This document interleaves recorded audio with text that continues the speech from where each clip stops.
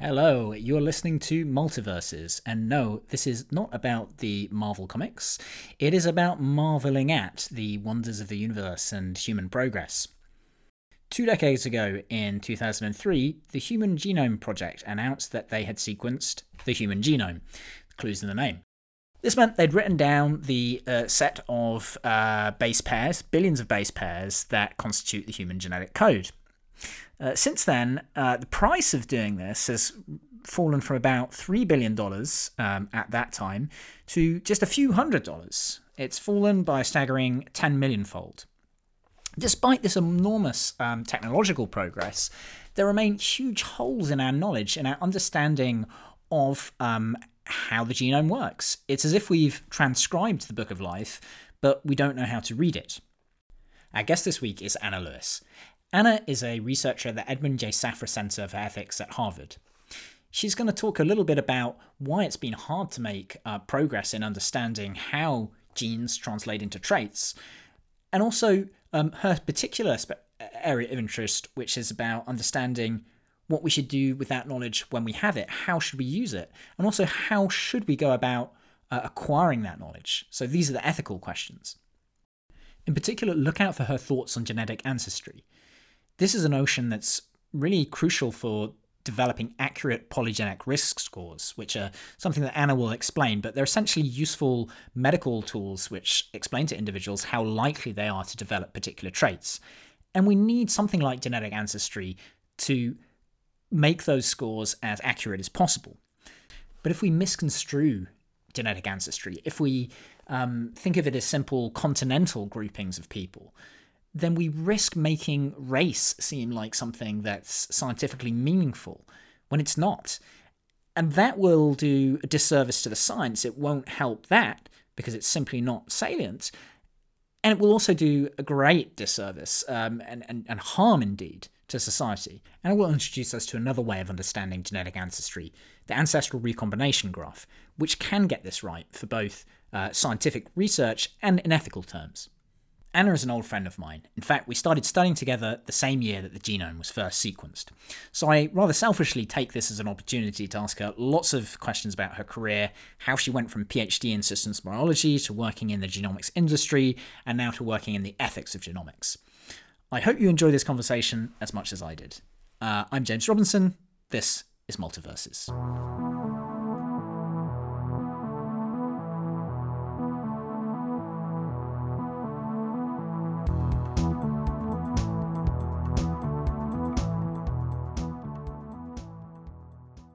Anna Lewis, thank you for joining me on Multiverses. Oh, it's a great pleasure to be here. This is very exciting because I'm getting to use, for the first time, the bidirectional setting on my microphone because you're actually sitting just across from me. Yeah. So yeah, thanks for being here in person as well. Oh, thanks for having me. So we studied together. In fact, I think we met about 20 years ago. And then 4 years after that, after studying physics and philosophy, I remember asking you, what is it that you're going to do next? And you said, I'm doing a PhD in systems biology. And my question then, and it's a question I'm going to ask again, is, what is systems biology? Yeah, well, it's interesting because I feel it was a buzz term at the time. And it, like the cynical view might be, it was whatever helped you to get grants at the time. But I got into that, and this is a roundabout way of answering your question, through a seminar series that I attended whilst we were undergrads on the conceptual foundations of systems biology, which was run by this guy called Dennis Noble, who is well into his 80s by now. And he was one of the first people to mathematically model the heart back on those huge computers that took up a whole room. And he's sort of seen as one of the founders of systems biology. And he ran this seminar series because he was trying to get at this question of what is it that we're doing and what is it that characterizes the type of science that we're doing. So it's certainly a science which tries to iterate between theory and experiment, and that tries to model biological systems at multiple levels. So to understand how cellular function emerges from interactions between proteins, for example, or how systems level function emerges from kind of the details, potentially the mechanical and electrical details of what the tissue is up to in the heart in his case. So it's trying to sort of build up this holistic understanding of what's going on. And it's directly counter to what Dennis and various others saw as the dominant philosophy in biology of reductionism, which was working out what the biological parts were. So that's, Human Genome Project, and then identifying what the genes were. And you get this long parts list, which it turns out doesn't really advance your understanding that much. You need to get to, well, how do those pieces interact together to sort of add up to more than the sum of the parts? And that's really, I think, what systems biology was about. And then you get some interesting conceptual issues when, for example, you're using the language of causation. Like some people start talking about downward causation and that type of thing, and it all got very murky and suspicious. But yeah, that's sort of the best answer I can give. But I do think that the place to actually go would be to see who is still offering grant money and how are they defining those pots of money. Yeah, so I guess, it's striking. You mentioned the word emergence, and it is fascinating how some of the components in biology seem really simple and pretty well understood. But then when you start to put them together, you find that you get incredible complexity of behavior coming out. Was this something that attracted you? I remember you talking about complexity at the time as well. Yeah, for sure. I think, one of my favourite kind of anecdotes is that when they were doing the Human Genome Project, they had a sweepstake for the number of genes they thought they would find in the human genome. And nobody guessed as few as were actually found, right? So so there's roughly like somewhere between 20 and 25,000, depending on how you count. It's actually not a very well-defined term. But everybody had guessed way north of that number. And then, so somehow you've got a smaller number of parts than you thought, but it's both the case that the parts themselves are more complicated and more interesting than we thought they were. And then there's just so many ways that they interact to bring about function. So it's a very... I remember that the moment I sort of fell out of love with theoretical physics was sitting in our second year quantum mechanics lectures, and we just modelled the hydrogen atom, and that was very beautiful. Yeah. We got onto the helium atom, which isn't a very exciting system. And you were already having to make what seemed like kind of ugly approximations and assumptions to really model it using the tools that you had available. So if that was what was happening with the helium atom, then what hope for like more genuinely interesting systems? And we still don't have... There's so many choices about how you model these systems, and it depends what kind of understanding you want to get out of them. But that seemed to me more interesting. And I think on the other hand, like systems biology, I think maybe draws some inspiration from physics in that it is about modeling in a way that maybe just kind of traditional biology is more about, observation and doesn't really have much room for the use of mathematical tools. I think that's right. Yeah, I mean, biology has this superpower of evolution, and whose quote was it that, like, in the absence of evolution and the kind of explanatory framework that's giving you, everything else in biology is stamp collecting. I think it was Rutherford, maybe. Yeah, I think he said he said though that everything outside of physics was stamp collecting. Oh, I see. So, okay, yeah. He certainly caught biology in that, but I think it was physics and stamp collecting. But certainly, I mean, you can see how that fits with Darwin. He was like a stamp collector, but his stamps were like little fossils and things, right? Right, but he also was really trying to look for the patterns behind that. Yeah, he categorised those stamps in a really explanatory way. He did, and it's just phenomenal how explanatory it is. nothing in biology or life makes sense except in the light of evolution. It's a very beautiful, very, very beautiful framework. But I agree with you that it is a science that's really trying to model stuff and see where that gets you. Yeah. Just on completely off topic, but another of Rutherford's errors that I came across recently, tangential, is he's just before the day before that Leo Szilard came up with the way that you could create a nuclear chain reaction and like harness nuclear energy. And in fact, inspired by something that Rutherford said. Rutherford said, "Oh, we'll never be able to do this. Like, this is just like a fool's errand. We'll never be able to get all this amazing quantities of energy that's stored in mass." Right. And Leo Szilard read that, apparently. Yeah. And just like, oh, maybe you can. And then within like 24 hours, he figured it out. So, challenge accepted. Yeah. Exactly. Yeah. I think it's good sometimes to have these throwdown statements and like, prove me wrong. So yeah, prove that it's not just stamp collecting. Right. And I think systems biology is certainly one of the ways that challenge is being taken up in biology. Yeah, I think that's right. And these days people like to throw, or at least what they like to call, their AI tools at it, which often is less explanatory. And one of the things I like about systems biology is, it makes it very clear what your models are, which is something that I think we sometimes lose. So you should always be clear when you're doing science, like, what are the set of assumptions that you are making in order to derive your results, and then you need to remember what those were, and I think we often forget those. Maybe it'd be good to one kind of doubt that enters my mind about just the prospects for these kind of ways of studying things is just emergence seems fundamentally complex and hard to model. And we were talking earlier just offline about how, Stephen Wolfram, for instance, is saying, well, everything is just models. But on the other hand, the models sort of acquire this kind of complexity that at some point you lose track of like the explanatory power of the model, perhaps.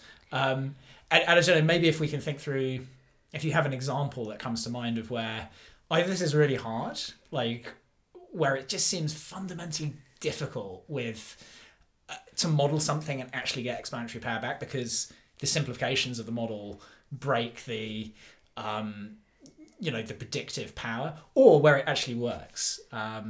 Putting you on the spot here. Yeah. Oh, well, the first thing, this isn't exactly what you're after, but I think the thing with these complex systems is it's very easy to have an oversimplified story that you then think applies to various things that you see. So I remember learning about stripes that form in various animals, and you can have a really nice reaction diffusion equation that's happening in the embryo, which will generate these stripes for you. And then for a long time, I can't remember which model system it was in, it was like, oh yeah, this is how we get the stripes.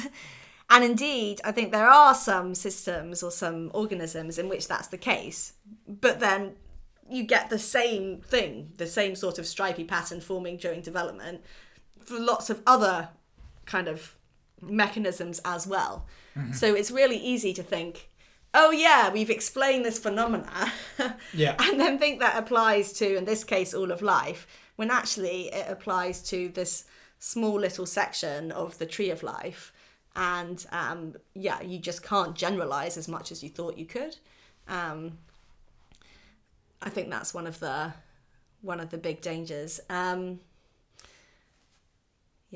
partly there's a kind of lesson in, I don't know, maybe not humility, but being cautious here from, and actually one of the things that systems biology is telling us is this is hard, right? And we have to we have to appreciate that sometimes it may look that like, the data fits our model, but that doesn't mean the model's correct. Right. And I think something that's happened several times in biology is that physicists have kind of really turned to biology. So that happened during the molecular biology kind of early days thereof. So Schrodinger famously writes this book, What is Life?, where he's really sort of hypothesizing about what the genetic material might be. This is pre Watson and Crick. And he was part of a sort of wave of biologists that go towards biology. And I think that was happening again, kind of in the... I think it happens continuously, but a lot of physicists were sort of taking their toolkit and hoping that it would be applicable to biology. Yeah. And maybe doing some oversimplifications along the way. So I do think that a lot of humility is needed. Yeah. I think, the Schrodinger example is a good one. And we've had a lot of episodes on quantum mechanics. It's really interesting to see. Yeah. I mean, he was... I'm curious about your opinion on his book, on What is Life. It seems like there's some very good insights in there. Like the one that sticks with me is that you can't explain the kind of structural stability of chemistry that you need to sustain kind of the transmission of characteristics, through generations, without quantum mechanics. But you also need that stuff to be flexible enough that characteristics can change. And he has this kind of insight that things have to be very kind of carefully balanced. Before he, as you say, before DNA was discovered, he was like, well, there's got to be some code here that's pretty stable, but not completely frozen, I guess. Yeah. Yeah, and that's exactly right. And that's like a kind of parameter, actually. I guess it's it's a more complicated space than a unidimensional space, but a parameter that evolution tunes, right? It's like how much mutation do you get each generation? But yeah, it's a very long time since I read the book, but I think he uses the term aperiodic crystal, which is not too far off, right? Yeah. Like there was definitely something in that. But I think his main contribution was to inspire a bunch of physicists to go into biology. Yeah. I guess he was not one of your inspirations though. That was like more.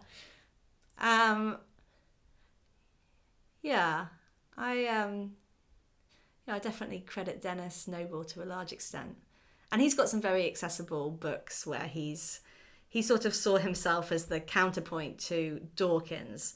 So Dawkins, these two, old white guys based in Oxford. And Dawkins is very associated with this reductionist view. And Dennis was trying to sort of build the counter culture against that. I remember sitting with, I'm sure you were there, but I remember being in a room in Balliol, because both Dawkins and Dennis Noble had some kind of associations with Balliol. I think Dennis Noble was at Balliol at the time. Dawkins had been, and they had these very different views. I remember Dennis Noble reading an extract from The Selfish Gene where Dawkins says, all the genes are interested in is, propagating themselves and doing this, and they'll use humans to emergent structures, I suppose, to kind of fulfill this for them. And then he just, went through it line by line and reversed the meaning of every kind of intentional verb. Right. So it was like, or the structure, I suppose. Humans are just exploiting their genes so that they can get the things that they care about done. And, it was, I suppose going to the falsification and or falsifiability of this theory and saying, is there really content in this assertion or scientific content in this assertion? Right. Right, it's modelling. It's modelling all the way down. His point was, and I'd forgotten about that, but thank you for reminding me. His point was that in that whole paragraph, which is a very sort of central paragraph to The Selfish Gene, there's almost no empirical statements. I think there was the genes are inside us or something, which was perhaps the only thing which would qualify. And then all the rest was kind of metaphor. Yeah. And it can be very useful metaphor. And I think it has prompted the sort of Selfish Gene model has prompted people to go off and look for new empirical data. But I remember asking Dawkins in some talk he was given about the extent to which he viewed what he was doing as building up these models and metaphors, and his answer was, not very much. And but I think it is. It's like, it's a way of modeling what's going on. And the danger is when we think that there's like one true way to look at reality. Yeah. Well, I think it's natural often for us to conflate models with reality. Yeah. Like if a model is really successul, then like you kind of take the elements of that model and you say that stuff exists. But I suppose like the issue is with the kind of genetic model is it's not telling us anything about, like, it doesn't have desires built into it, right? That's just like something that's kind of grafted on.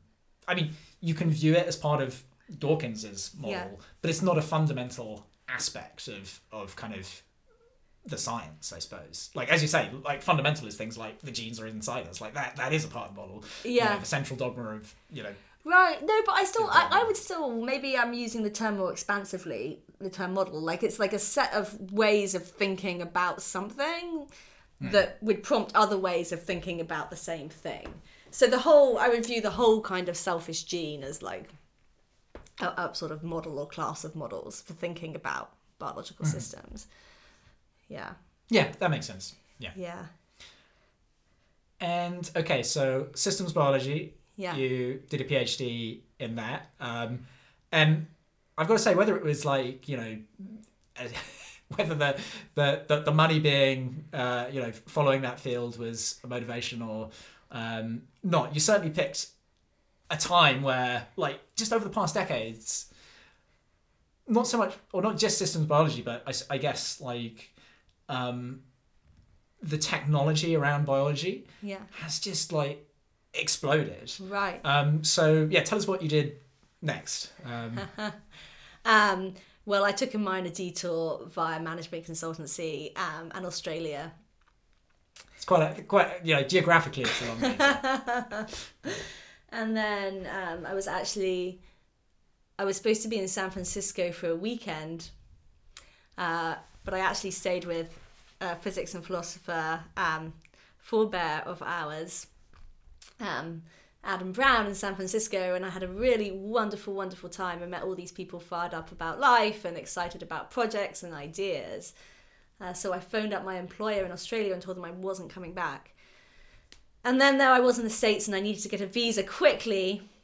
So I bulked up my coding abilities and I got a job in a company which was building software to interpret genomes. Mm-hmm. So it was the case then. So this is 10 years ago now, nearly 10 years ago. And it's even more the case now that, people cite the cost of sequencing genetic material that cost has decreased faster than Moore's law. Yeah. But what does that get you? That gets you a whole load of, there's this very, very sort of turnkey software that will then get you a whole load of A, C, Gs and Ts, basically, reads we call them, which you can then compare to what we call the reference genome. And then you look for differences. And if you're looking at a whole genome, so across the 3 billion base pairs of our genomes, you'll get out somewhere like, it depends how you count, like 3 or 4 million points at which any given individual will vary from that reference genome. Mm-hmm. And we call those genetic variants. So to get from the stage where you've gone from, sample of blood or saliva to that list of variants, that price has come down hugely. But that list of variants doesn't actually tell you anything. Right. You need to then interpret them. And so we were building software to do that stage. And there's various different moving parts to it. And there's various different use cases for why you might want to do that. But the central one, was then and continues to be today, where you have basically a person, usually a child, with a suspected genetic condition, and you want to find out what's causing it.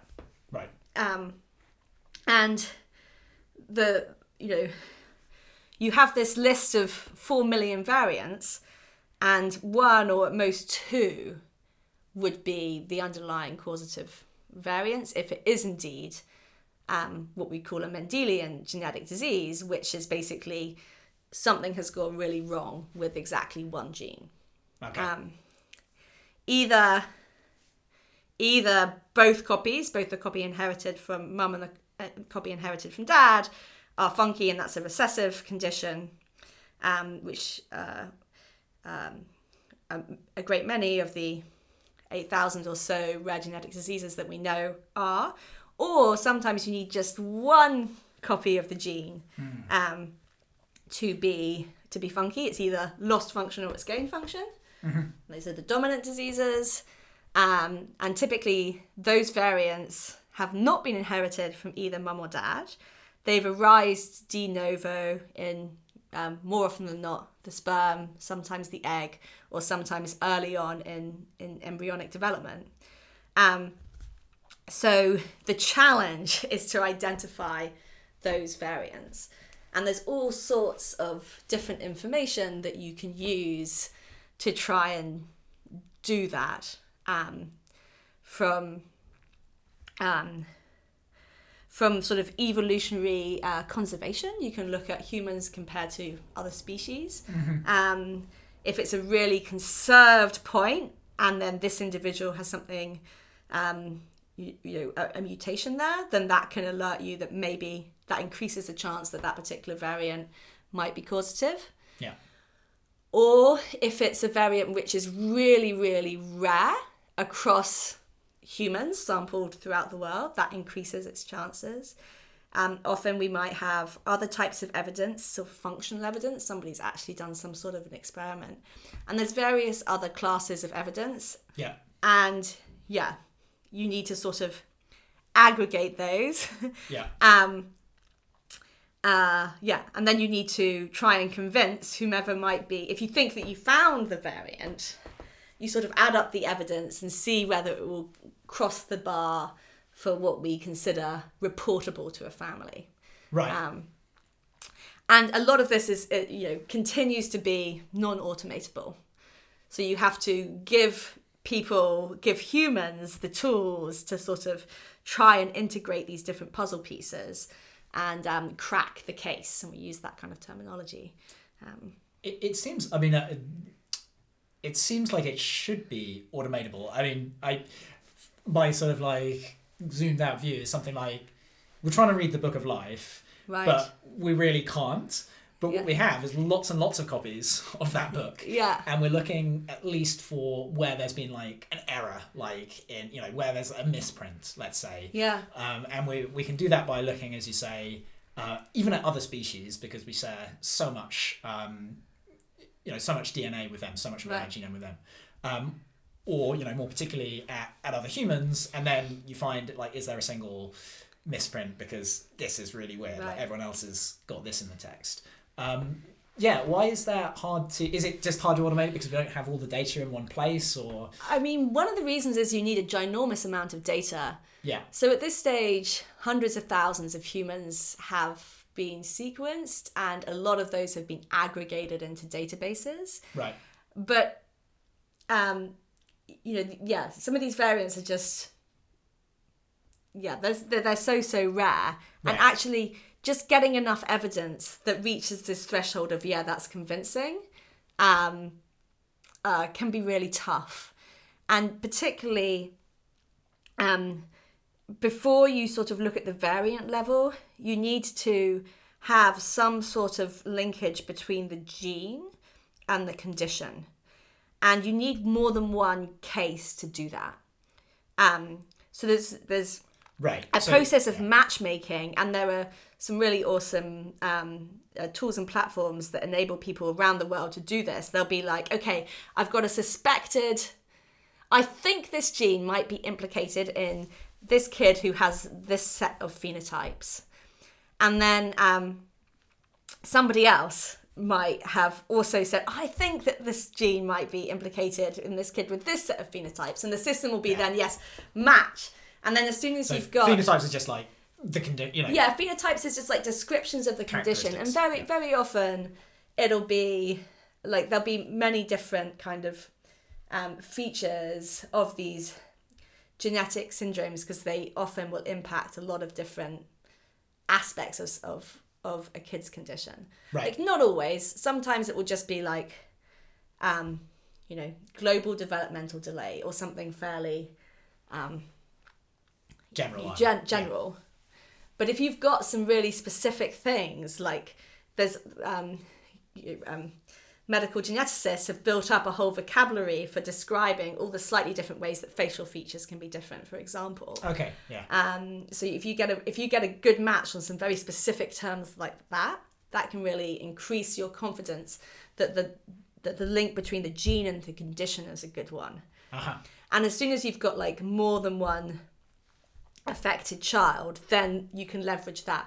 But if you've got a variant, even if it looks really suspicious, but the gene hasn't been implicated in that condition before, you're never going to make it reach this bar, which is reportable to the family. Right. Because you do need to be able to sort of sum up this evidence in a convincing way.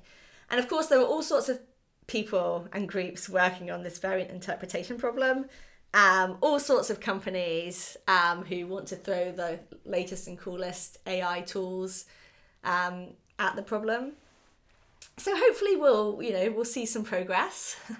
Yeah, I mean, I think one of the things that you mentioned, and I mean, you did say there'd been, I don't know, a huge decrease in the cost of genomics, but it's almost hard to overstate like how profound that decrease has. I mean, you said it's been faster than Moore's law, and I was looking at this, and I think it's 7 orders of magnitude or something. If you go from the Human Genome Project, where it was around $3 billion, and they didn't even, do it that well. They did it well. They didn't actually sequence everything at the time. Right. And now it's down to probably $300 about, and will probably be $100 or so next year. Or less even. But like, who are you going to sequence? Yeah. Well, I think when it gets cheap enough, and you have enough, you sort of have in the terminology of like startups, like some killer app, right? Like, I think ChatGPT has been that killer app for machine learning, where there's been all this progress over decades, and again, also reductions in compute cost, improvements in models, like improvements in the training, and just suddenly it's like crystallized in this one thing where it's like, I'll get that, like I'll use that. I think 23andMe notwithstanding, I don't think there's been that kind of revolution in genomics in terms of... Right, so what is the killer app? There's all sorts of people that would like very much to answer that question. And the ancestry testing has been surprisingly, at least to my mind, popular, and has really driven a lot of people, we're talking millions of people, to in their case they're not doing sequencing, they're doing genotyping, which is getting a far smaller set of DNA.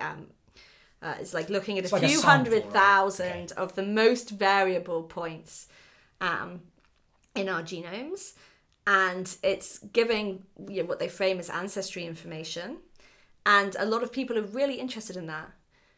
And then there's another subset of people who are really interested in the use case of identifying blood relatives.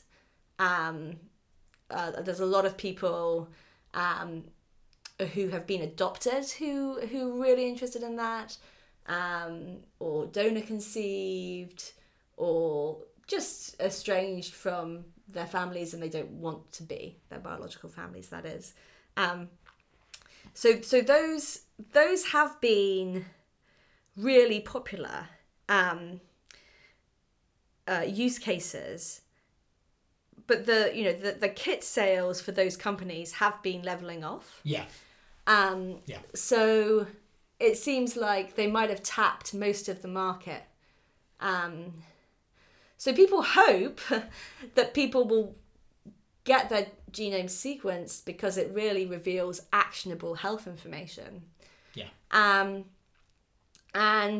there is some actionable information to be had within the genome.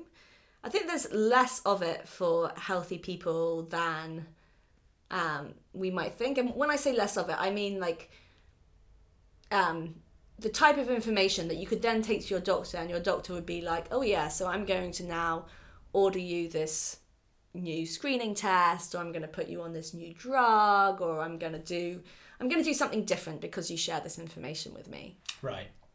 There's actually surprisingly little stuff that rises to that level. Is that because there's just other factors that are much more important, or is it maybe that there's just things that we don't yet know about, the way that genes function, and maybe we find actually, personalized medicine could be really powerful because, I don't know, just the choice of aspirin manufacturer or something that is used, like would be, optimized on a personal basis, as things as trivial as that, or is it really just those things are super robust? I think it turns out to be more complicated than we thought it was. So one example is, okay, so far we've been limited to talking about sort of conditions for which single genes have a really large role to play. So let's like round out that story to where we are today. So most of those discoveries were based on families or individuals within those families who had really strong phenotypes. But it then turns out that if you look at a healthy group of people, there are some of them that carry those same genetic variants, but they're not expressing that same phenotype. Right. So that's called penetrance. So a completely penetrant variant would be one that, no matter who had it, they're going to develop that condition. Like Huntington's is actually an example of that. Like if you've got the variant, then you're going to get the condition. And that is like, is that some? Yeah. And something that we've been learning, and this is much more recent, is that a lot of the things that we thought were very highly penetrant turn out not to have been. Right. As we've gathered more data of the combination of the genetic data with electronic health record data, we've realized that there's all sorts of individuals walking around with these variants that we thought would lead to like severe genetic disease, and they don't. Yeah. So that's a more complicated picture than it's complicated, but could it be? I mean, I suppose we don't. Do we understand why? Okay, so why are these variants that we thought were always going to be pathogenic, is the term we use, not? Well, look, there are lots of theories, including the fact that the genetic background, like the other variants that you have, make a difference, that various environmental factors make a difference. There are many different flavors of theory, but I'd say no. I'd say that this issue of penetrance is a big kind of relatively open question in the field right now. Let me just say something about other complications. So we know that most common conditions have a genetic component, right? So something like type 2 diabetes, we know from family studies, these are typically studies where you're comparing identical to non-identical twins to get some sense of the kind of the fraction of the variance in the trait, which can be attributed to differences in genetics versus differences in environment. Okay, there's a whole other conversation to be had about how reliable you think these numbers are, but we talk about some traits being more heritable than others. So something like height is highly heritable, maybe 80-90%. It's the heritability depends also on the environment. If you're in an environment where there was not everybody was getting good nutrition, then you would measure a different value for heritability, for example. So what does that mean? It means that we expect to find genetic variants which are associated to height. Mm-hmm. But the same can be said for, it turns out, in fact, to an embarrassing extent, most traits that we can measure in humans. So it certainly turns out to be the case for IQ, for the number of years that you're going to stay in education, for your predisposition to heart attack, to to type 2 diabetes, to get common cancers, to your agreeableness and other measures of your personality, to how likely you are to get divorced if you get married. Like, all of these things have a heritability which is much higher than 0. Right. And so how do we go and try and find the genetic variants that are associated with those? Well, we, let's take the case control setting. So people who do get a heart attack before age 50, say, and those who don't.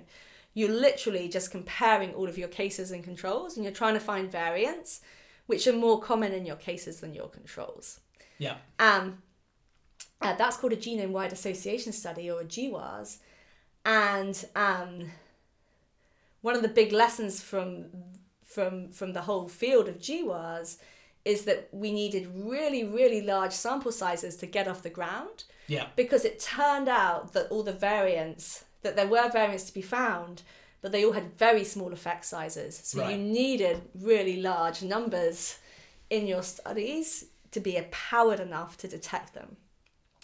So GWAS started being successful, really successful, maybe like 7 years ago or something like that. And at this stage, for like a lot of these conditions, for example, schizophrenia, we've identified quite a lot of these variants, which make somewhat of a difference. But all of these variants make much less of a difference than we thought that they were going to. But you can start to aggregate the many effects of these variants, each of which have a small effect, into numbers that we call polygenic risk scores. And those, many would argue, are starting to be predictive enough to be used in clinical practice. Right. So just to make sure I got it. So you have, I mean, your early work was looking at kind of single genes and how, for instance, I think there's a single gene associated with Huntington's disease, right? That's right, yeah. So they're kind of like the clearest signals that you can get. I mean, and That's particularly right. Huntington's disease is like very clear. Like that's, as you say, completely, was it permeant? Penetrant. Penetrant, sorry. Yeah. Completely penetrant. So if you have that gene, like, you're going to have Yeah. that disease. Whereas there's other cases where it's sort of like, well, you might not. And then you then get to look at sort of the combination of how genes can affect particular traits. And that's the kind of where the poly comes in the polygenic. Right. And the models today are almost all strictly additive. So you find these you've just done a big sort of statistical analysis, and you've identified that if you have this genetic variant at this position, you have a slightly increased chance of developing, let's say, type 2 diabetes, to take an example. But then you found a few hundred of those, and you literally just add them up. Okay. Proportional to their effect sizes. This is the simplest case. And you get out a number, and that number is a bit higher in the cases, the people who develop type 2 diabetes, in your validation data this is, than the people who don't. Yeah. And then there's a question of, so that means it's somewhat predictive, right? And the question is, how predictive does it need to be useful to share with generally healthy people? Yeah. And then to get back to your killer app question, like, could this be a killer app for people wanting to go and get sequenced because they would get this information which might be actionable for their health? Yeah. And there's perhaps like a little bit of a chicken and an egg situation going on here in that, certainly those polygenic risk scores are predictive unless they're just noise, right? And they might just be noise if the effect size is low and the sample is small. They're going to get better as we have sort of larger samples of or more people whose genome has been sequenced. But it's like getting the incentive for them to do that is what you what you need, like these good, where you need good polygenic risk. Right. I mean, we need people to donate their data. So if you sign up for 23andMe, you're going to get asked if you're willing to let your data be used for research. Like, I don't know what, and this is in an anonymous fashion. There's a sort of like side story about whether genetic data can truly be anonymous, but currently it's viewed as anonymous, right? So, are you willing to let your genetic data be used in an anonymous fashion for research? About 80% of 23andMe's customers say yes. Okay. So that's a really big data set. The UK Biobank is probably the single most used data source right now. That's a cohort of like 500,000-ish Brits who are now all in their 60s and 70s, I think. And how was their... is that full genome sequencing from that, or is it they're like building 23andMe? up to that. Okay. I believe they've released whole exomes, which is the protein coding part of the genomes already, and I think they're working on the genomes. And this is where some people start to get their hackles raised, because the way they fund that is they partner with pharma companies who are willing to pay, and they get back something in return. Like often, I'm actually not sure exactly how it works with the UK Biobank data, but often they'll get exclusive access for 12 months or something like that. So those kind data donors were willing to give up, to give access to their data, to cede a certain amount of control over their data, in order to further science. Like that was, thank you to all those people. But something we find is that it's non-trivial to get people to sign up to these studies. People have a lot of concerns about giving away their data like that. So, privacy, people worried about privacy, I think often in quite a sort of abstract way. And worried about confidentiality. It's also the case that, so one of the things that research teams will do to help sort of make it worthwhile for people to give up their data is to offer to return results to them that will be very medically actionable. Right. That probably does incentivize some people. But then you also get this issue of genetic discrimination, which is if you know something about your health and you don't share it with a life insurer, that's fraud. Oh, right. So in the US, there is no protection against genetic discrimination at the federal level when it comes to life insurance. There is for health insurance, for most health insurance, and for most employment settings, but that's it. There are various other settings in which there is no protection. It could be the case. I would say this is all very, to a large extent, still theoretical at this point, because there really haven't been that many cases that you sign up for a genetic study, you find out you've got some sort of a variant that puts you at an increased risk for a disease, and there aren't any actions that will fully mitigate against that increased risk that you can take, and a life insurer might say, no, we don't want to take you on, or charge you higher premiums or something. So people worry about genetic discrimination as well. And then,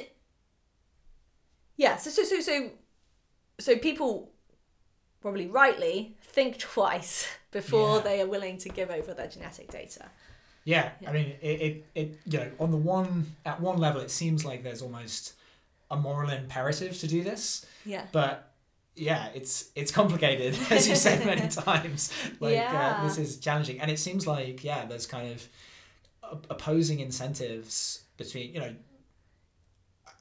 for pharma companies. Like there's certainly a benefit for wanting everyone to do this, but for individuals, the life insurance gives like a really good, and I wasn't aware of that. Like that's really, and it's not even that kind of concrete. For some people it is, the people who are kind of have read the fine print of the consent forms, for example. But for a lot of people, I just hear, oh, right, but then my data might get shared for something that I don't support. 23andMe might get bought by some player that I you don't like what they're doing. Just to a large extent, you lose control over what happens to your data. And I think a lot of people don't like that. A lot of people also are very willing to think, oh, if it's kind of academic scientists, we're happy to support their work by sharing our data. Yeah. But if it's connected to the for-profit sector, then we feel iffy about that. Even though, of course, the for-profit sector is ultimately motivated, or to a large extent, to, discover the new medicines that are so sorely needed. And I would also say that those individuals who are sick with a suspected genetic component, or very often the families of the kids who are, they don't have any of these qualms. They're like, take our data, share it with as many people as you can, help us find some answers. Yeah. Yeah. And I think with privacy, it's a moving window in terms of what people regard as fair in terms of data sharing. Right. I think it's changed a lot. It seems to have swung one way and back again, at least for things like location sharing, where I think people were at first pretty blasé about, oh, I'll share my location and I'll get some, service back from this. Right. But then a lot of apps would just ask for location, which had no real obvious need for that. Yeah. And now I think it's got much stricter. And similar for photo sharing and like pictures of oneself appearing online, even if, I didn't put them out there, that we've kind of grown fairly comfortable with that, because sort of now in the public space, it's just what happens. Like, your photo gets taken by a friend or something like that. Right. And I'm not seeing it happen, but I do wonder if this might happen with gene sequencing. I mean, our DNA is like everywhere, right? And the cost of sequencing it is so low that it just makes one wonder, well, at some point, will I even have a reasonable expectation of privacy? So if I go to a restaurant or something and they want to do a survey of their diners to sort of understand, like, oh, can we like optimize our flavors? Let's just go some completely impossible sci-fi scenario here. Like, and they just like extract everyone's DNA and they're like, oh yeah, next time you go and I've got the best, you're going to have the best experience eating here today because we've built this dish for you. Well, something that you're touching on is a field called environmental DNA. It's actually really pioneered by people studying things like invasive species or species at risk from climate change and changing environments, which is extracting DNA from the environment because, organisms shed DNA as they move through their worlds. And we are no different, it turns out. So even if what you're wanting to study is, endangered turtles, if they're hanging out anywhere where humans also are, you're also going to gather a whole lot of human DNA. And this falls in this, like, a little bit of a grey zone from our sort of consent frameworks, etc. And I think that's a very interesting area to watch with where we're going to need new norms. So my field, my sort of academic field is called LC, which is the ethical, legal and social implications of genetics and genomics. They got a good acronym for that. Yeah. And we should say as well, so after working sort of in industry, trying to solve these problems, I guess, I suppose you encountered another kind of problem, which is like I was finding that I was... So I'll just close out the comment there. I think we need a new sort of subfield of LC of environmental DNA. But yeah, I was finding in my work in the genetics industry that these sort of ethical issues were popping up. So I'll give you just a couple of examples. One was connected to the life insurance thing that I was mentioning before. Like the first time I had to write a consent document for individuals to participate in genetics research. Right. I had to copy and paste a paragraph of text which basically explained what I explained to you about not being protected against life insurance, and that just felt so wrong. It's like, what we should have designed the system so that we should do everything that we can to try to, incentivize people to do this. Exactly. If we think it's in the exactly. And I should just clarify that I was explaining the situation in the States. It varies by country. Right. So that felt really. Ooh. And another thing was connected to this process I was describing before, where you're interpreting a variant and seeing if it's actually linked to a condition.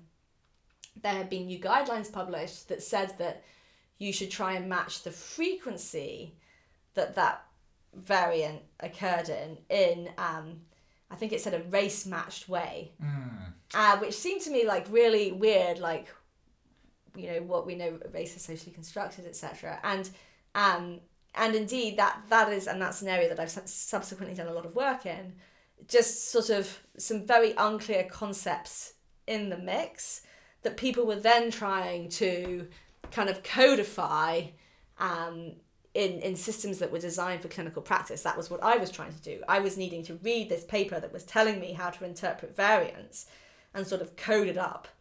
But there were sort of big gaping holes between,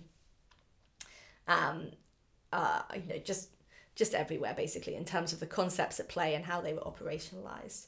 And then at around this time, when I was still working in industry, CRISPR was really taking off. Yeah. And with a colleague who was studying for her law PhD at the time, Sarah Polks, she and I wrote a few articles for academic journals as sort of weekend projects. So that was me dipping my toe in the water. That was on various aspects of CRISPR, so gene modification. And I decided to try and get back into academia. And I found out, in fact, to my great good fortune, that ELSI, this ethical, legal, social implications of genetics and genomics, is probably the single most advanced and most well-funded field in applied ethics that there is, full stop. And the reason for that is historical. It's when they were contemplating the Human Genome Project, there was an agreement to set aside a small percentage of the overall budget for what became known as ELSI. Apparently Watson might have agreed to this because he thought it would shut up the critics to have. But some work was done alongside the sequencing of the first genome, and ever since there has been a pot of money set aside for ELSI. So currently the institute that funds genomics research in the States, the National Human Genome Research Institute, it's part of the NIH, it has a federal mandate to spend 5% of its money on ELSI research. And that gives a continuous stream of money for that field. It enables people, it has like big training grants to support people to come into that field. And it's a pretty busy field. For example, neuroethics, which I think should be at least as large a field, is minuscule in comparison, and it's because of this like federally funded structure. And that is basically what's enabling me to break back into academia. There aren't really any departments that would fund this kind of work and that would be like, oh yeah, come and be a faculty member of my department. It's like this really weird interdisciplinary thing, but there is grant money to support it. Okay. But no, I was lucky in that my current boss, a political philosopher called Danielle Allen, she's an absolutely amazing character of the life. She had got interested in polygenic risk scores, which we were discussing earlier, because a friend of hers, a geneticist, had said, Danielle, I'm really worried about what's happening in my field. And from an ethics point of view, please help. So Danielle had got interested in these polygenic risk scores, and when I decided to leave industry and to try to get back into academia, I found very, very few options of places that I could apply. And one of them was to Harvard's Ethics Center, which has a fellowship and residence program. This is the center that Danielle runs. And when she saw my very quirky application, she was already primed because she was already interested in polygenic risk scores. So I think that gave me my foot in the door. And I've been back in academia for 4 years now,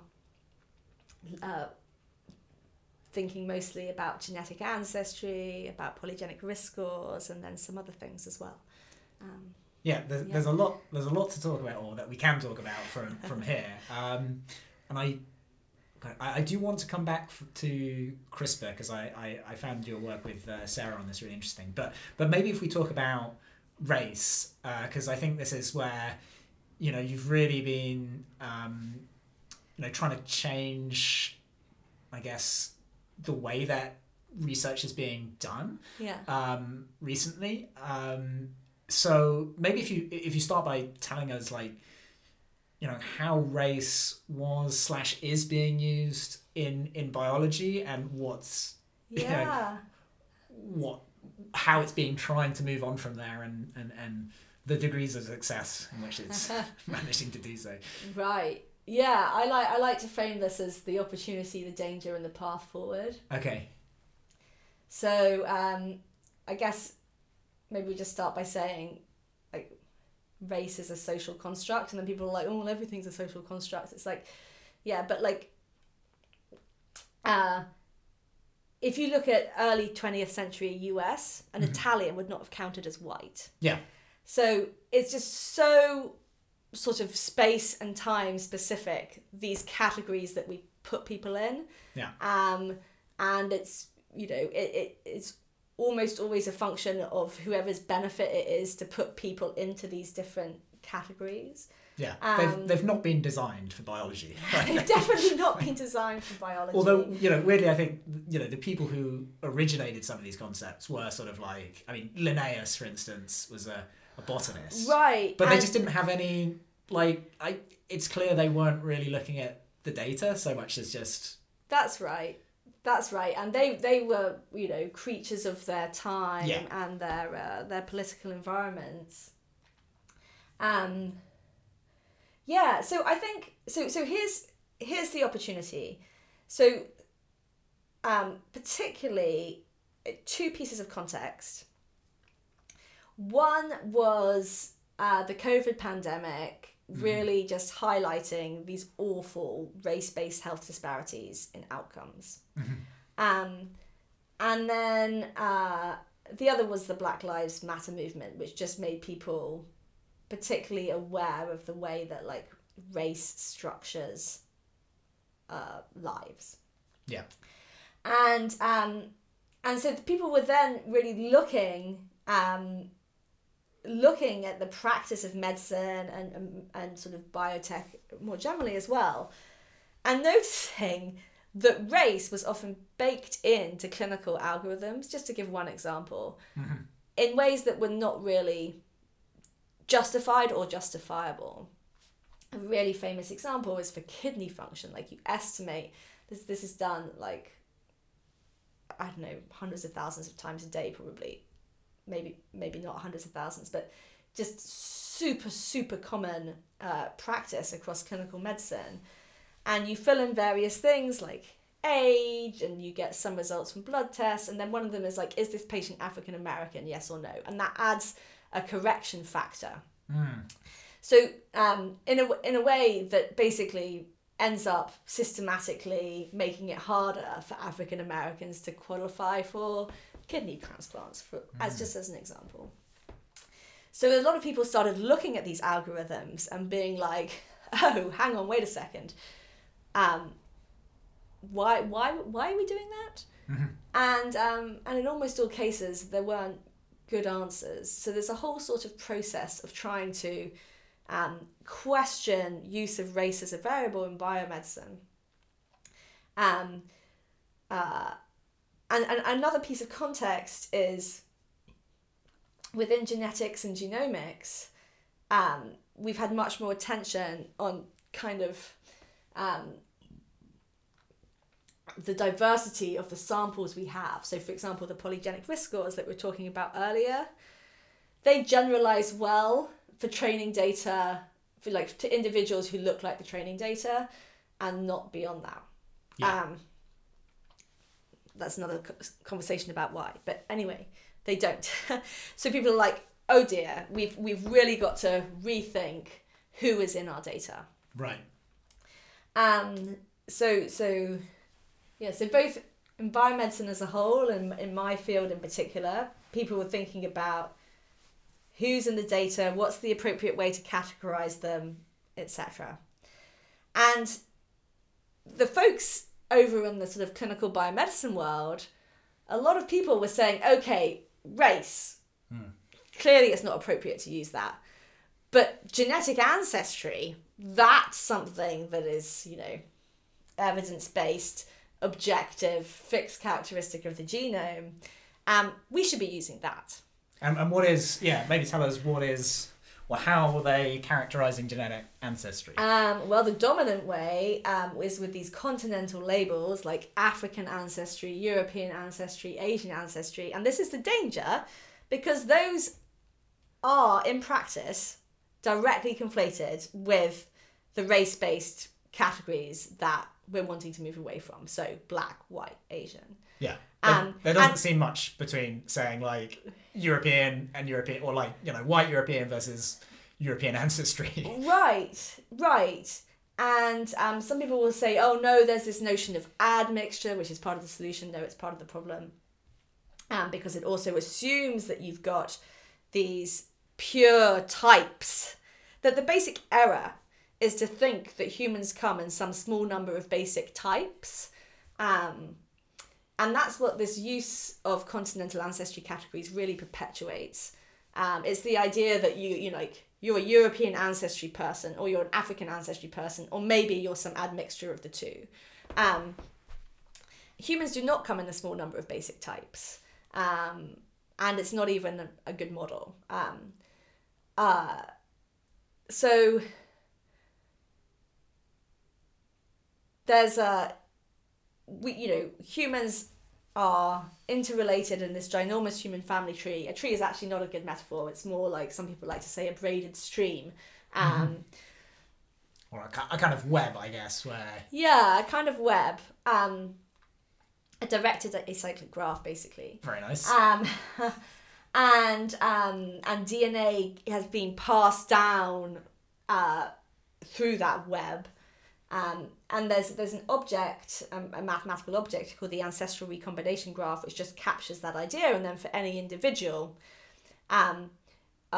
what myself and collaborators want to say, and this is really beautifully articulated in a piece called "What is Ancestry" by Ian Matheson and Alwyn Scally, that genetic ancestry just is this ancestral recombination graph. So for an individual, your genetic ancestry is a sort of subset of paths through your family tree by which you have inherited the DNA that you have.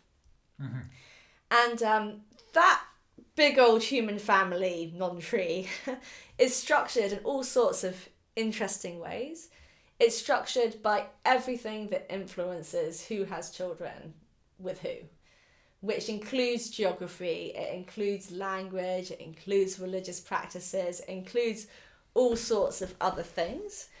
And to default to this same set of big old categories is just far too much of a gross oversimplification of what's actually going on. Yeah. So we advocate that, first of all, it's really helpful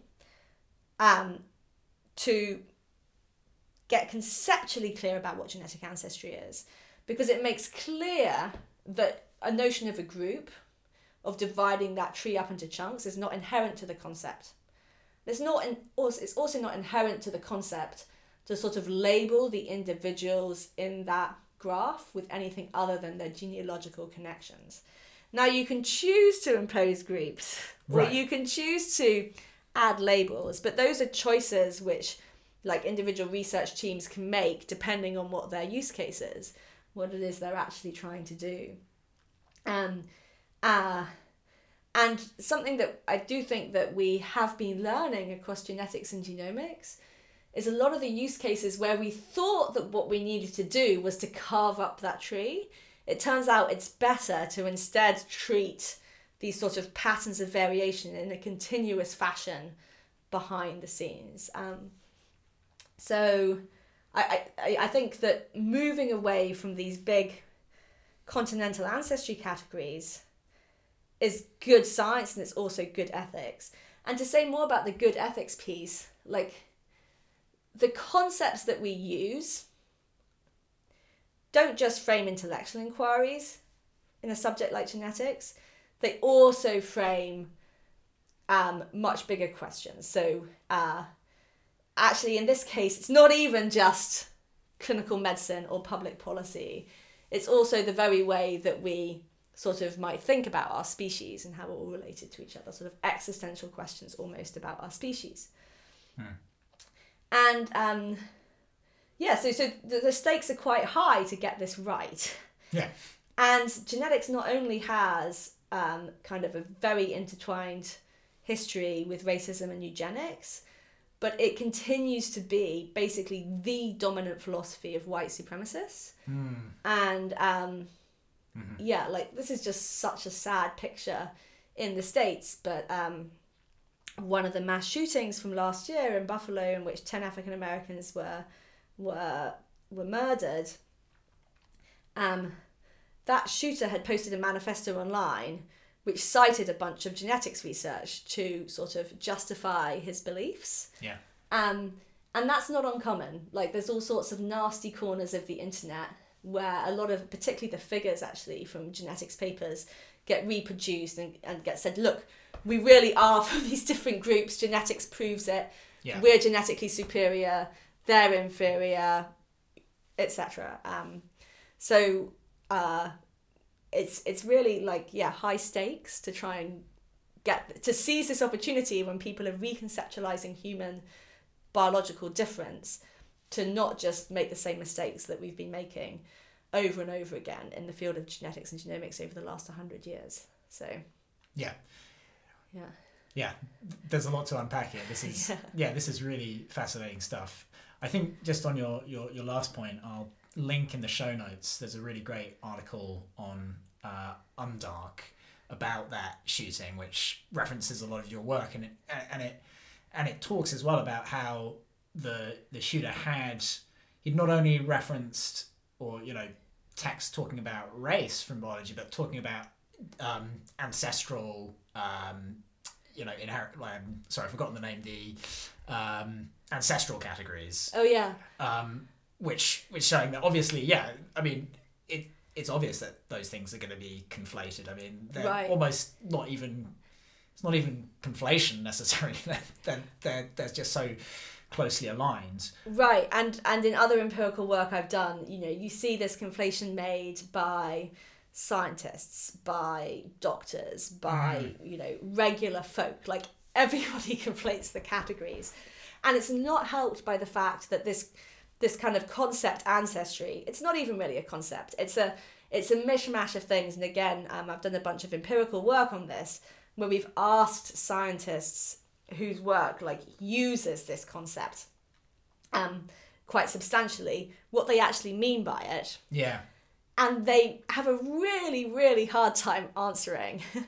And the more honest ones say things like, well, my mentor said we used to use ethnicity, but now we should use ancestry. Yeah. Or, well, we wanted to say mixed race, but that didn't sound very good, so we used mixed ancestry. Yeah, it's just like a PC term, but it's a with PC the same term. Like another quote that yeah. I remember, it was something along the lines of, quite frankly, I'm willing to say it's a dodge. It just doesn't raise people's hackles in the way that race or ethnicity does. Right. So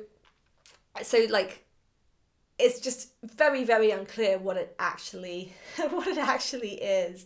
So something we advocate for, myself and collaborators, is you should never just use the term ancestry. You should qualify it with genetic ancestry or genealogical ancestry or something that's actually like name something specific. The term population is another big bugbear of mine. Like, it sounds scientific, but again, if you ask people, including scientists who are using the term over and over again in their work, what they mean by it, you're not going to hear the same answer twice. Like, if you're a population geneticist and you're really working with, a nice, clean, simple model, a population is a group of individuals who are mating at random. That is a population geneticist's definition of a population. Only ever appears in models. Yeah, people generally don't mate at random, right? Right, people generally don't. I've not seen that. Yeah, right. Not a thing that generally happens. And then if you're a statistician, the population is like the group of people that you think your sample generalizes to. Mm-hmm. For most people, population means like, oh, it's the population of Edinburgh, or it's the population of the UK, right? It's like, it's a demographer's sense of population. But if you're reading like a public health article or a medicine article, it's completely unclear what is meant, and it sounds scientific. That's what's dangerous about it. It sounds like you're actually using some clear concept, and you're totally not.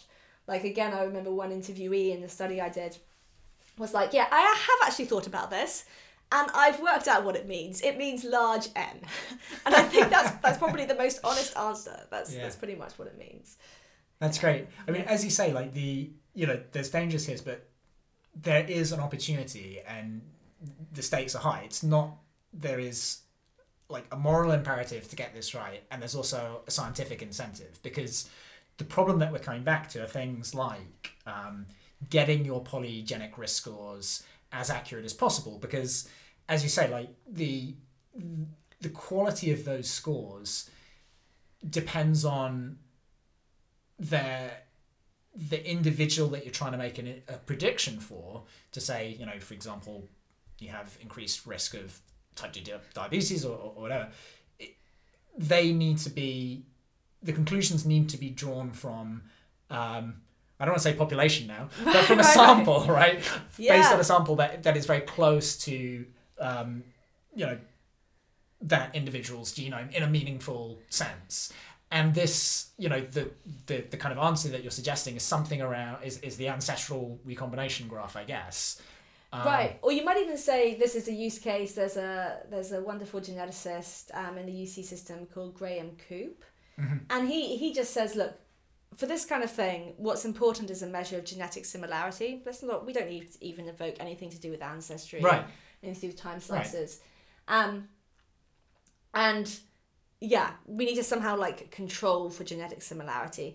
And by the way, one of the main reasons why it's thought that these polygenic scores do not port well to other groups is that they've been trained on the type of data that we were describing that 23andMe, etc., gets at, which is just this genotype data, which is where you're just looking at a few 100,000 points of the genome. They haven't been trained on looking at the whole genome. Right. So then it's also the case that like genetic variants are correlated with each other because of the way DNA is inherited. Yeah. So two variants that are literally like closer together on a chromosome are more correlated with each other than ones which are further apart on a chromosome. Yeah, yeah. And yeah. And so what we've been finding in many of these GWAS, it's not the kind of mechanistically causal variants that are actually having an effect on a phenotype. It's variants that are correlated with other rarer things that we haven't directly got data for.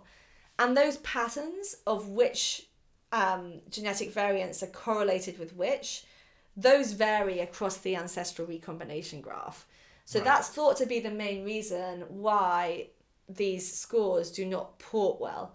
But it's also the case that the environment matters, and that if you all other things being equal, if you're looking at individuals who've, say, developed type 2 diabetes in very different environments, then that also matters. And that's also a way in which you as an individual can be different systematically from the training data. Right. Again, it's complicated. It's not clear how we should deal with this. And one of the things I like about my field is there's a sort of questions about how should we be doing our research, what concepts should we be using, etc. And then there's just very practical challenges. It's like, okay, if you want to design a report to share with an individual about their genetic risk for type 2 diabetes, how do you think about that? How do you actually do that? Yeah. So there's all sorts of challenges ahead.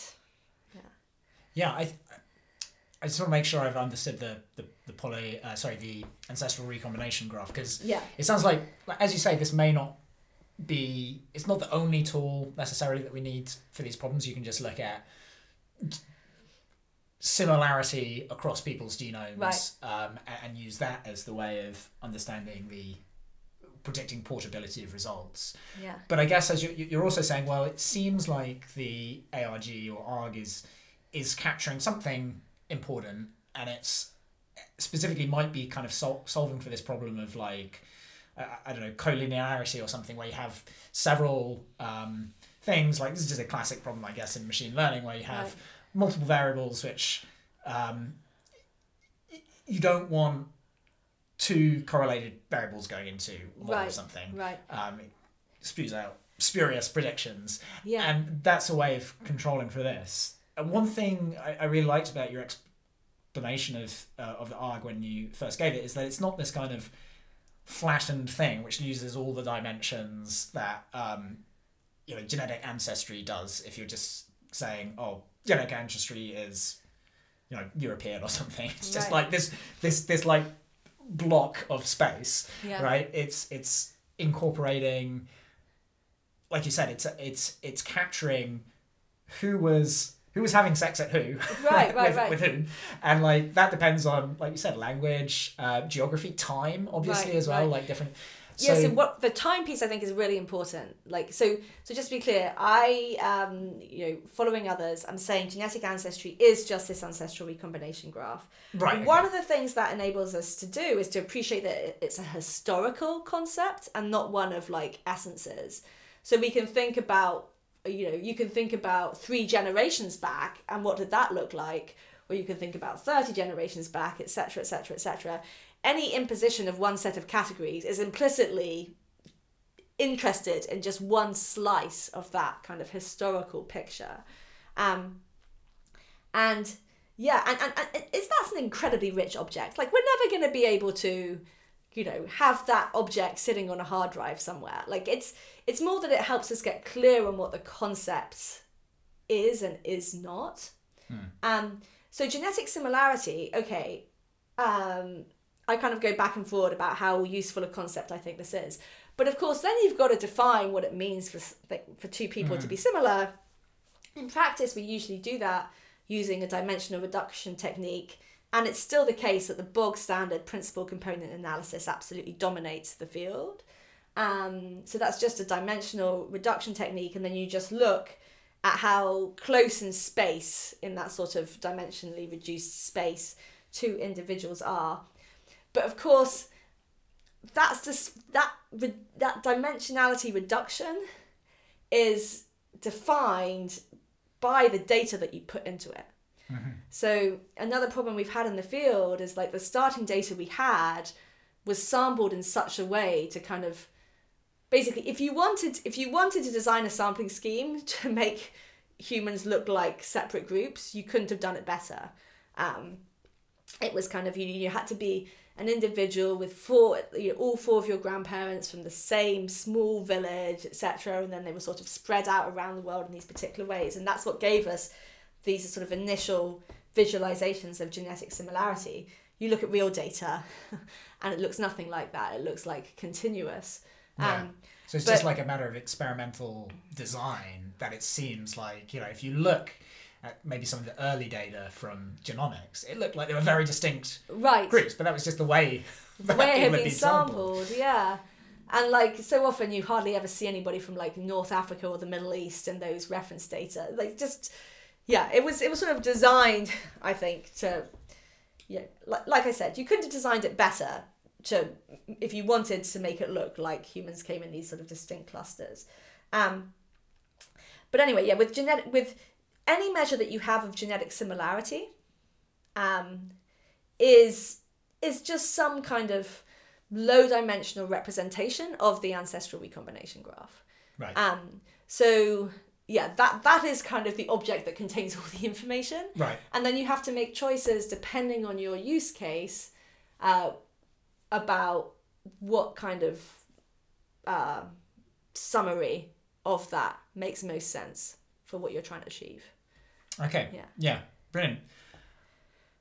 I think we don't have much time left, or well, it depends on the patience of our listeners, I guess, and of ourselves. But I want to very quickly go over some of the kind of CRISPR things, because I think I'm really interested in your ideas around, or particularly why there doesn't seem to be, you call it the non-germline non-controversy. Yeah. And how there's been a lot of attention with CRISPR, so this gene editing technology whereby we can basically cut and paste bits of DNA.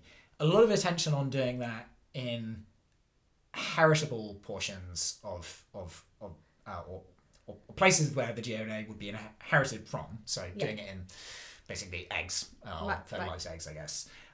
Which would make kind of permanent changes in genetic makeup that could be inherited generation after generation. But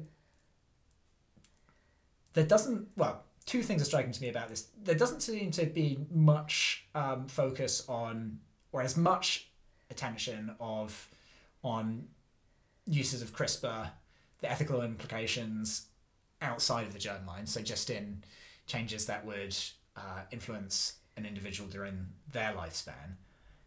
And also, I'm really intrigued why there's not been the same level of concern about changes in bacterial, like microbes and stuff, where people are making edits which are like heritable. Like there's not this kind of like germline, non-germline distinction. Yeah.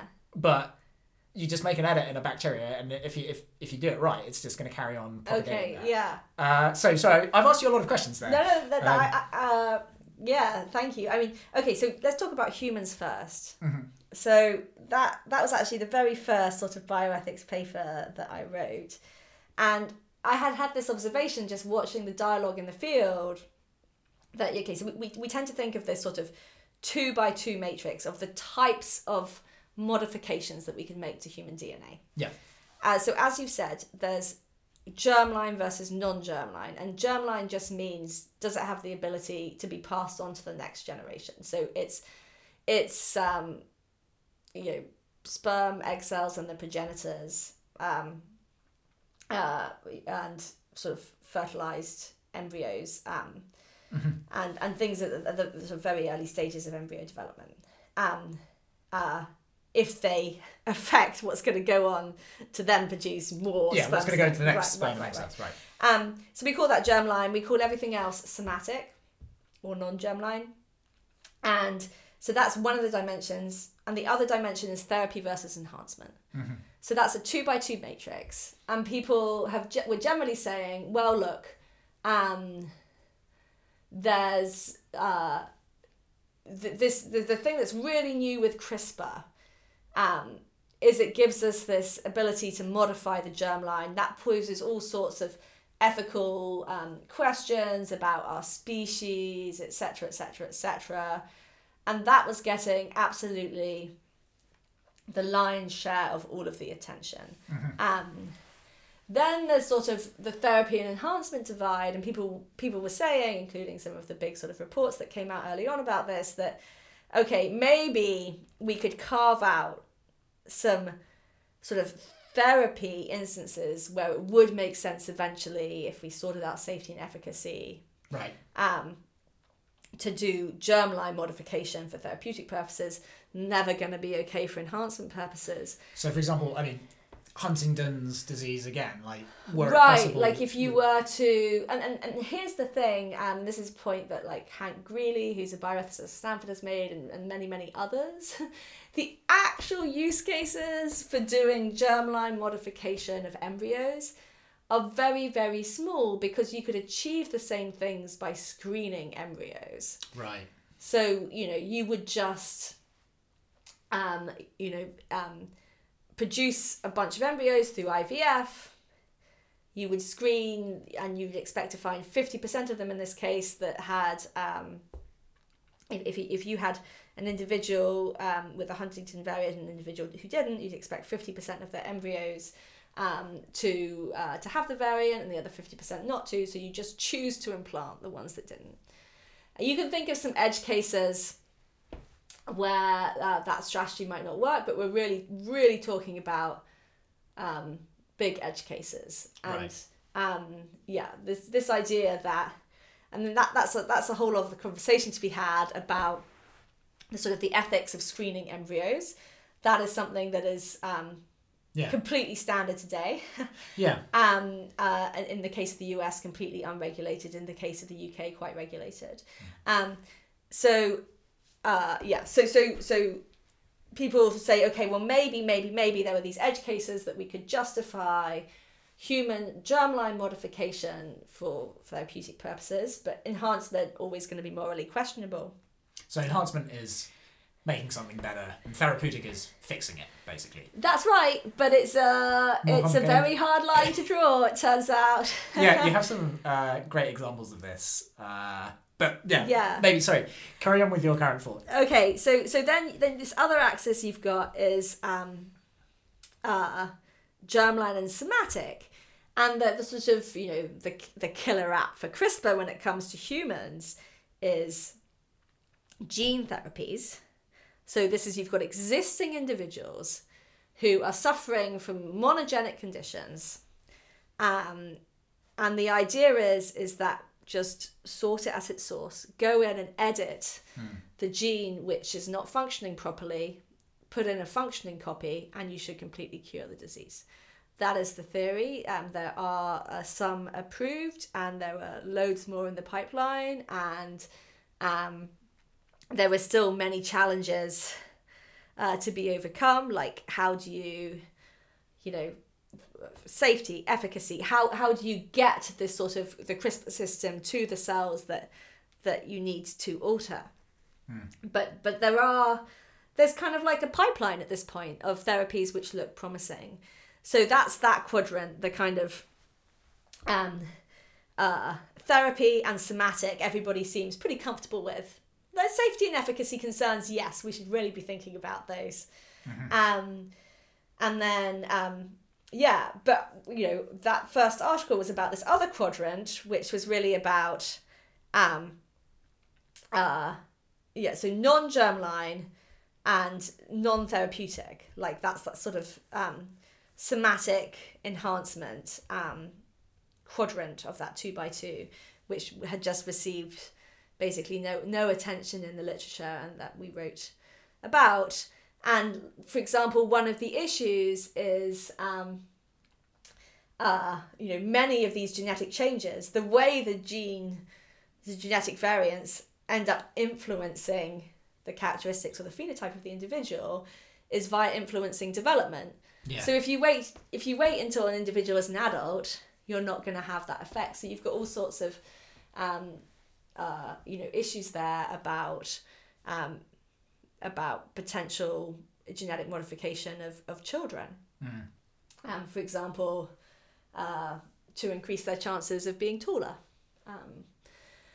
Another example might be other kind of things that would give people an edge in the sporting world.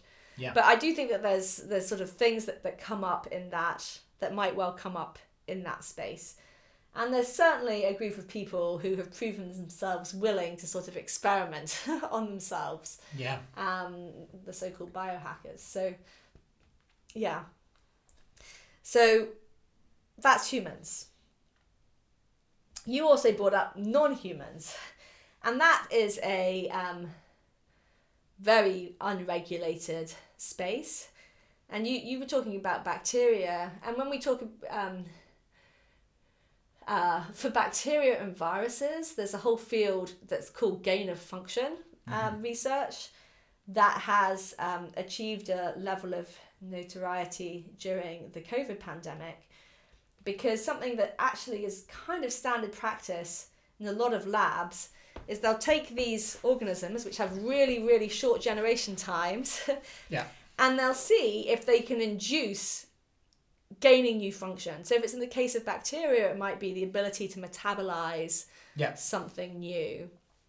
Or in the case of a virus, the ability to evade some aspect of like the mouse immune system. And this has been the subject of a lot of debate, and such research was paused for some time in the US under the Obama administration, but was restarted. Of course, it's then really tied to all of the debates about how secure are our supposedly secure laboratories for doing this type of thing. And yeah, I expect to see it come back in the news. This is not my area of expertise, but it does seem a little bit like playing with fire, given that there have been so many lab leaks, multiple recorded lab leaks in many different countries over the last few decades. So yeah, I expect that it will be a topic that gets revisited. And of course, the scientists would say, well, look, yes, there is a risk here, but there's huge countervailing public benefit from the type of research we're doing. Yeah. And so, that needs to be the consistent focus, is like, what is the public benefit? Make sure that's convincing, and it's not just, this is the thing that turned out to be good for my career or whatever. Yeah, we'll do it because we can. Yeah, right, exactly. Yeah. Exactly. I think recently George Church's lab, which I guess is just down the road from you in Harvard, I think they announced that they've modified E. coli to make it like completely virus resistant. And one might say, oh well, I don't want E. coli doing that, but I guess E. coli is really useful in the kind of synthesis of lots and lots of things, right? Lots of chemicals that we, really complicated to make chemicals. They're really good at making it. We can modify them, and so you can see the benefit of that. But it's very hard to do those, risk analyses, I guess. I think that's exactly right. Yeah, like it totally makes sense that the right framework to use is a sort of risk-benefit analysis framework. But how do you estimate those risks? I guess there's a lot of parallels with how we think about AI, etc. Yeah. Not clear. Yeah. What do you think, very briefly, do you think, what is the right kind of ethical framework to look at these kind of things? Like, consequentialism doesn't apply so well. I think there's arguments that in AI, and I think these carry over to this bioethics questions, it's just too hard to predict what the consequences are going to be. So using any kind of consequentialist framework, it's just really hard. Yeah. And so do you sort of go for a deontological, let's just have a rule about this, or a kind of virtue ethics approach, or do you just try and stick with it, as I think many people are trying to do with AI, and particularly within I guess like the kind of effective altruism communities, like certainly consequentialism seems to be the approach used for looking at AI. Yeah, I mean, I don't think there is one good meta-ethical framework here. Mm-hmm. Bioethics has really been dominated by the use of kind of what you might call mid-level principles, and specifically the ideas of beneficence, doing good, non-maleficence, not doing harm, justice, and respecting autonomy. Mm-hmm. I think the principle-based approach is helpful. It's kind of a, it's not uniquely consequentialist, it's not uniquely deontological, and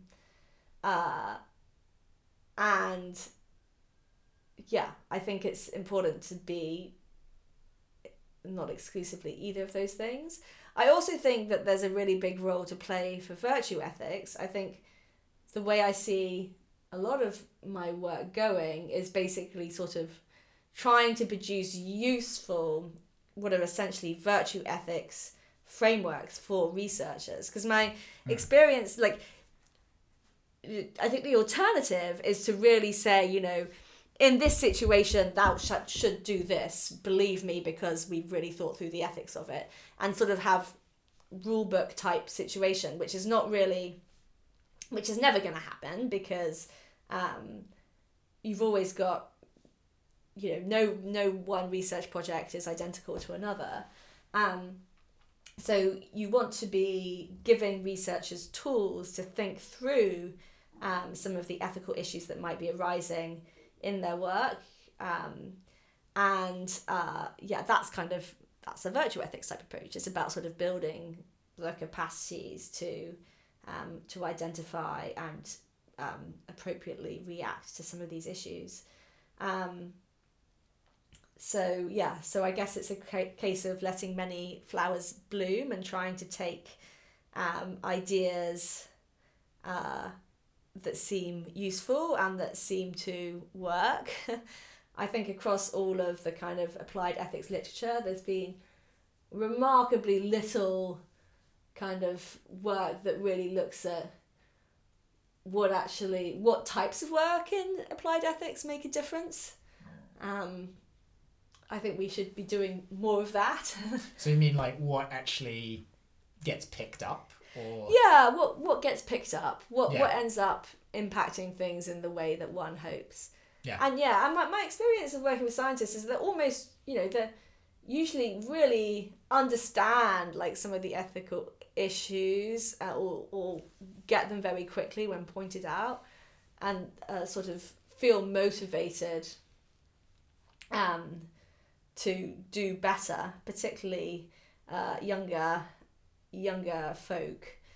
But it's just really hard to know what comes next. So trying to fill in that gap, it's it's complicated, but I do think we need more kind of empirical data collection and reflection on what actually makes a difference. Yeah. Cool. I have one final tangent for my final question. You have this great example about the difficulty of drawing that line between therapeutics and enhancement that you kind of alluded to that difficulty earlier. And the example I'm thinking of is to do with Hermione Granger. Do you remember this that you wrote on your blog, and her teeth? Oh yeah. Oh gosh, which book is it in? Anyway, somebody has grown her teeth. It's Malfoy. Yes. Oh yeah, Malfoy has made her two front teeth like grow to rabbit-sized proportions, and the nurse is sort of fixing them and is asking Hermione to basically say stop when they're at their right size, and she thinks that that before she had teeth that were slightly too large, so she allows them to overshoot and go back to what she considers to be a more, a better size. Am I remembering my example? Yeah, you're remembering your example really well. So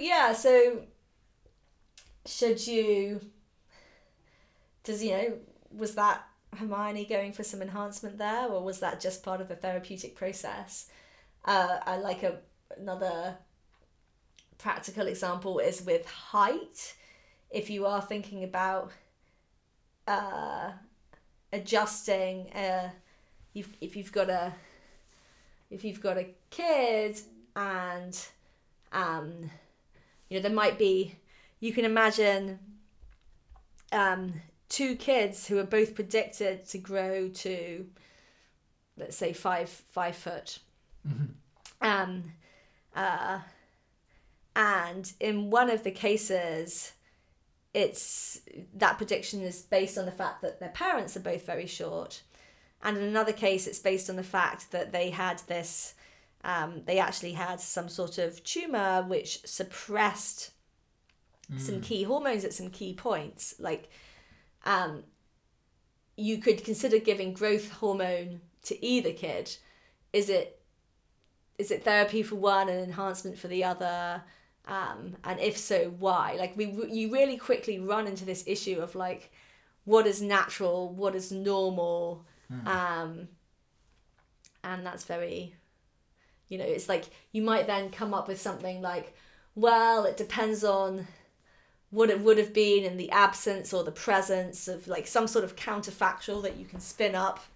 But these are models like any others, and there aren't any kind of answers given to us by nature.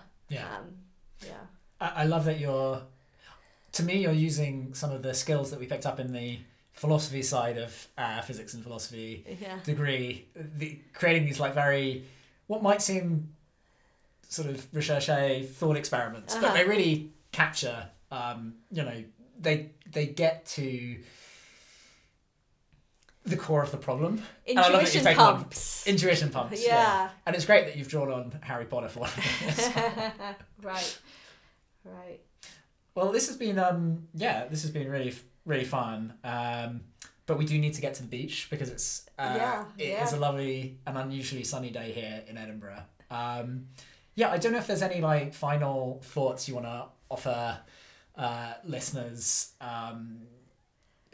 I think it's been, firstly, I just want to say like it's really interesting to see how your career has gone from from the physics into the sciences into ethical questions of sciences. So I think it's a good example for anyone who's thinking about these, that this is possible, and these are important things to think about. Oh yeah, well thank you so much for having me. This has been a lot of fun.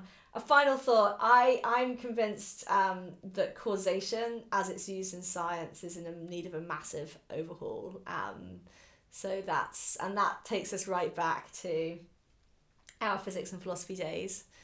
So I'm excited to think about that in the future. Wow, what a mic drop. Cool. Thanks for having me. Thanks so much for listening. You can find the show notes at multiverses.xyz, and don't forget to subscribe, leave a review on Spotify, Apple Podcasts, or Overcast, wherever you listen. Cheers for hanging on to the end. Here's till next time.